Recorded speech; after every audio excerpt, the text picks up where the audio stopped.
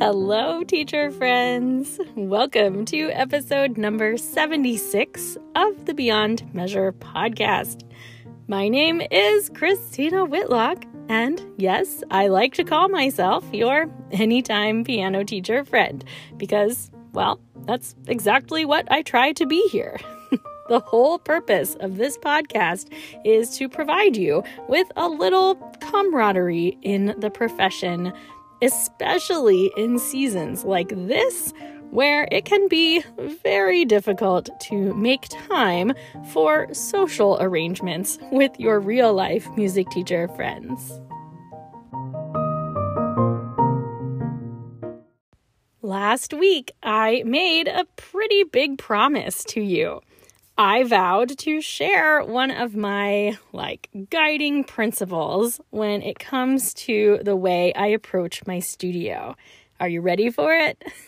Well, ready or not, here it comes. Today, we are talking about my zero energy list. My zero energy list is made up of 3 things that I do not let myself spend any mental or emotional energy on.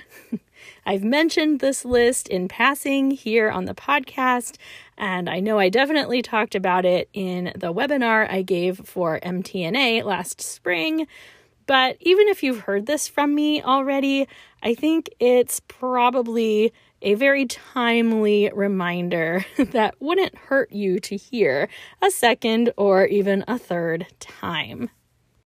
I think we all know how important it is to pick your battles in life, right? I mean, a huge part of effective teaching is knowing what exactly needs your attention in this moment and what to let go for another day. So likewise, if you let yourself get swept up in every frustration from every student and every family member in your studio, you are going to drown yourself in negative emotions and you will not enjoy this profession for very long. My zero energy list, these 3 things that I do not spend any emotions on, keep me a happy, focused teacher. Now, as a reminder, lest you think I have always had this figured out, please remember that pretty much everything I talk about on this podcast is a product of my own experiences to the contrary. I tell you these things so you can either try to learn from my past mistakes before they happen to you, or, maybe even more importantly, you might feel better about your own past by being reminded that you are not alone. You never are, by the way. That's why we all need time with our teacher friends, right? We feel alone until we talk to each other.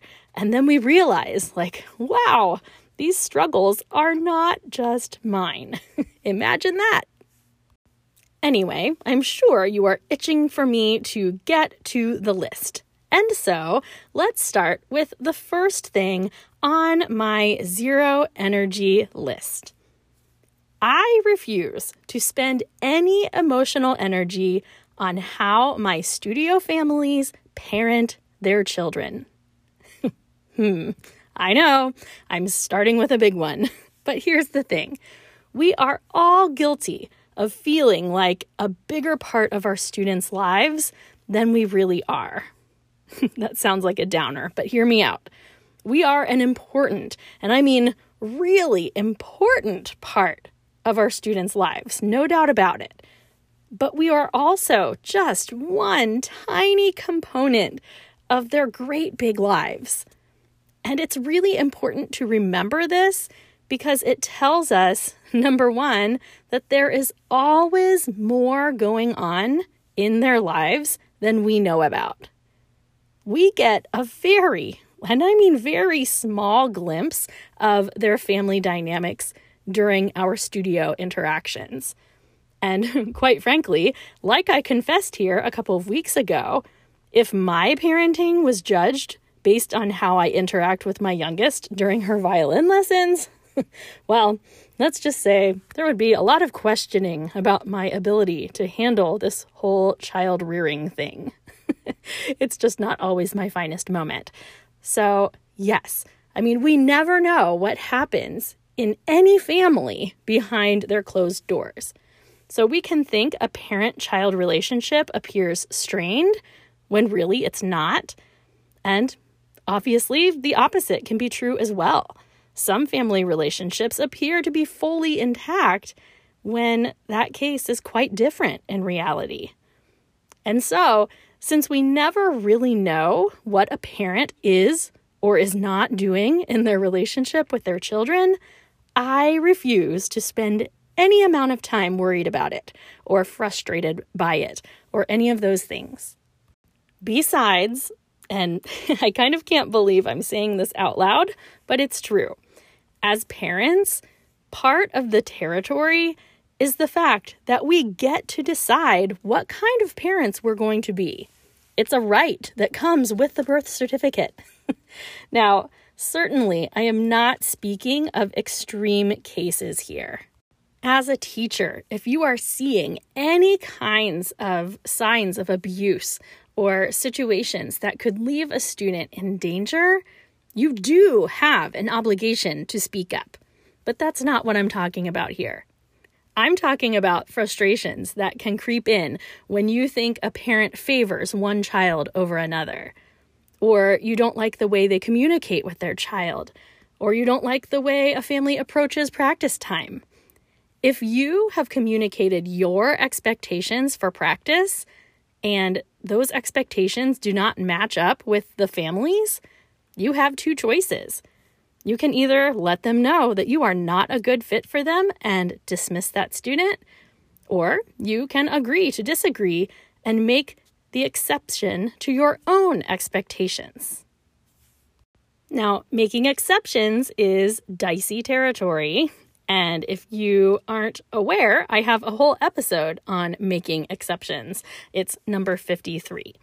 So, I'm just saying that keeping a student on your roster when your expectations of practice are not aligning with the parents is nothing more than guaranteed frustration on your part.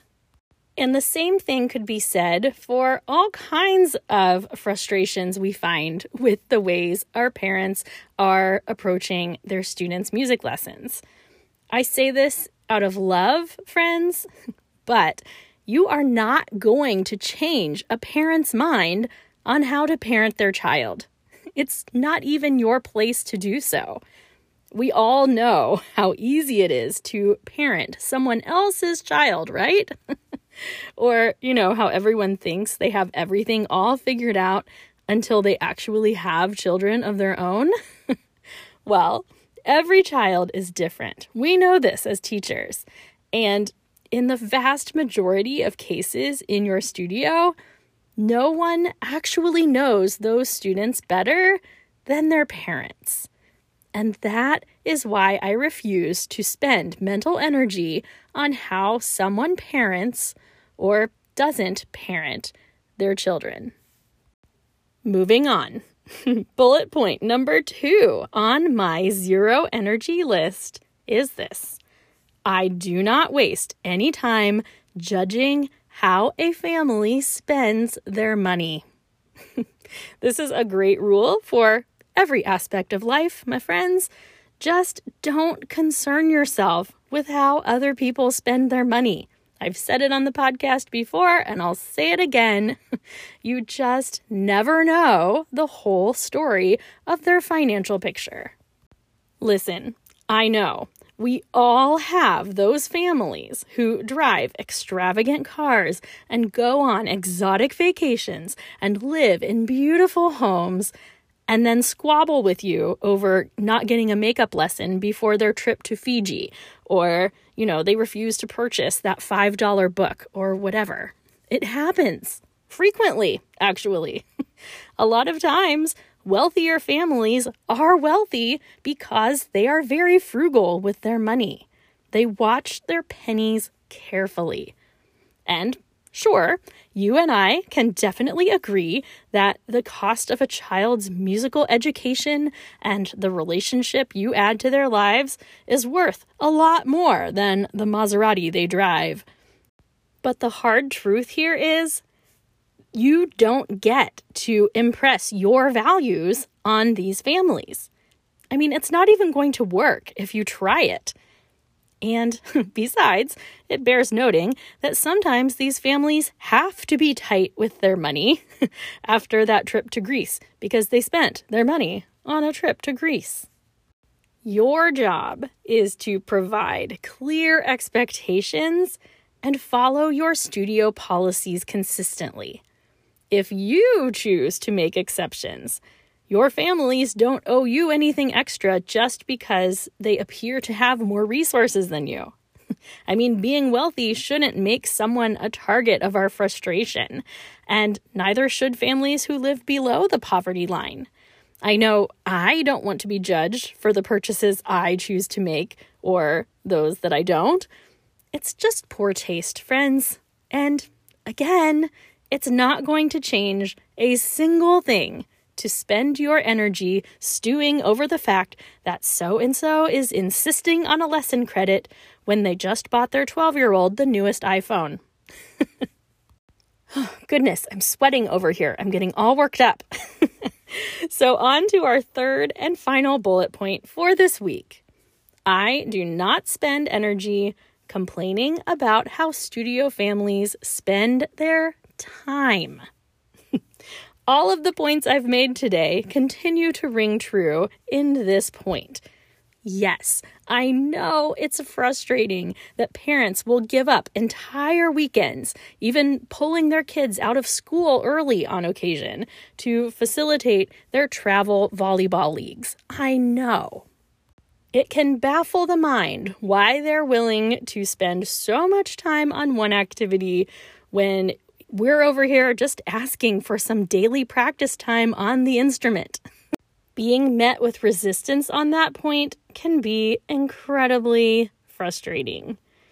I know some students have large, and I mean like super large families who seem to have big birthday parties like every other week. Students have church commitments, sports and school clubs and vacations. And I know. They all take their toll on what we want from them in private music lessons and practice time. But here's the thing. If you decide to draw the line in the sand and say, hey, it's my way or the highway, you are pretty much guaranteed to lose. So, again, you get to decide if you want to work with these families or not. I mean, that is your call as your own business owner. You sweat that decision. But if you decide to keep them on your studio roster, stop complaining about their busy schedules. It's not doing any of us any good. I speak the truth in love, my friends. I mean it. If you are frustrated by the amount of time that so-and-so spends playing video games when he's not getting his practice time in, you can and should communicate to his parents that adequate practice time is not happening. What you can't, or at least shouldn't do, is expect him to play fewer video games just because his piano teacher says so. That is outside of your realm of influence. Sorry to break it to you. Look, it's not that these three things don't cause us concern. Obviously, they do. And from the outside, we can sometimes see things that those in the family unit can't.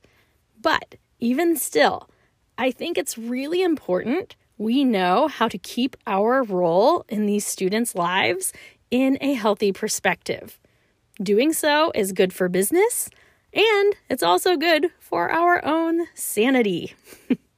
Do you remember that old serenity prayer about accepting the things you cannot change and the courage to do what you can and the wisdom to know the difference? Well, I'm just urging you here to be wise about where your energy is going. It's tough, friends, I know. We give our heart to these students and we become so fully invested in them and their potential as human beings. It doesn't seem fair that we are a smaller part of their lives than they are of ours, but that's the truth. The good news is, as they grow into adulthood, fingerprints of your influence will be all over their lives. And a good chunk of the time, they will grow to see that and come back and say thank you. Next month, I am going to be celebrating 27 years of private teaching for me. And it's so fun to know that so many of my former students are out in the world doing like real life work and having positive influence in their own environments. And yeah, I have been caught by surprise more times than I can count by students who have come back with beautiful testimonies of how my presence in their lives impacted them long term for the better. And here's the thing. It's so often the students that I had no clue I was influencing. This is why I feel so strongly about those quiet students and the challenging students and the ones that are harder to love. I've just been too sure too many times that a student didn't care about their lessons when, indeed, I find out years later that that was very much not the case. And do you see it, friends? Aren't we all feeling this like warm and fuzzy feeling right now, thinking about those positive impacts we have on our students' lives? This is the stuff. This is the stuff to focus your energy on, not parenting styles, not how families spend their money, and not how they spend their time. Focus on your teaching. Focus on clear communication and consistency in maintaining your policies. Focus on student relationships. Focus on your own continuing education. Focus on your own family relationships and how your business is impacting that. Fixate on all of these things, and we will all be better for it.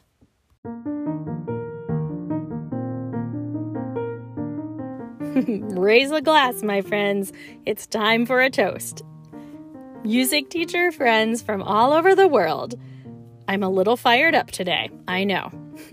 I am just so sure that you have better things to spend your mental energy on than how other families are operating.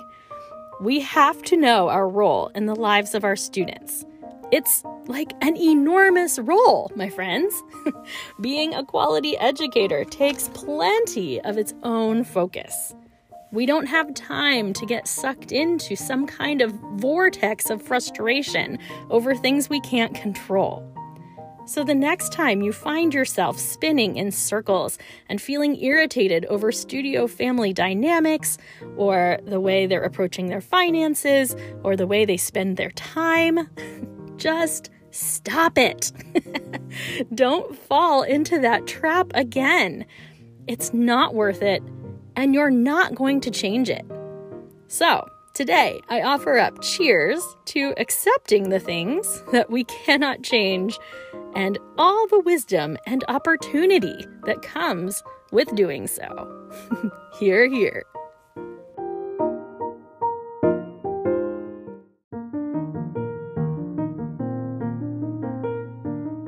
Phew, okay. I'm surprising myself over here with how emotionally stirred up I am after having written this episode. If you could have watched me write this content, you probably would have laughed. I haven't written this voraciously since I wrote episode 51, which was my practice manifesto.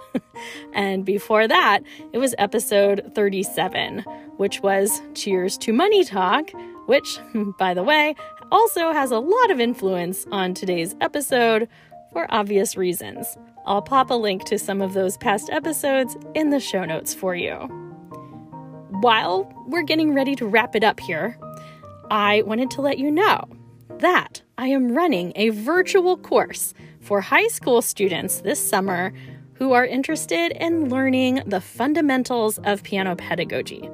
So, if you have any high school students or even recent graduates who are considering taking on some students, or maybe who already have, I would love to work with them and get them started on the right foot.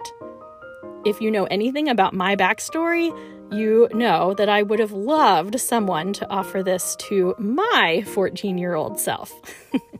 It's an 8-session course. It takes place over the summer.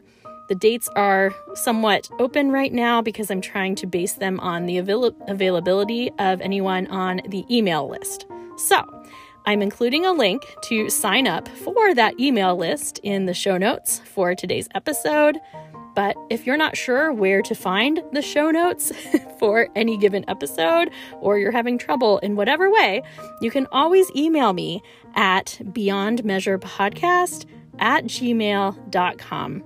Or, of course, come hang out with me on social media. You can find Beyond Measure Podcast on Instagram and on Facebook, and I would love to connect with you there for any reason you can think of. All right, so send your high school students my way. I am really looking forward. This is the second summer I am offering this, and, it's going to be better than ever. So that's it for now, friends. Onward and upward to your next great teaching adventure. We will talk soon.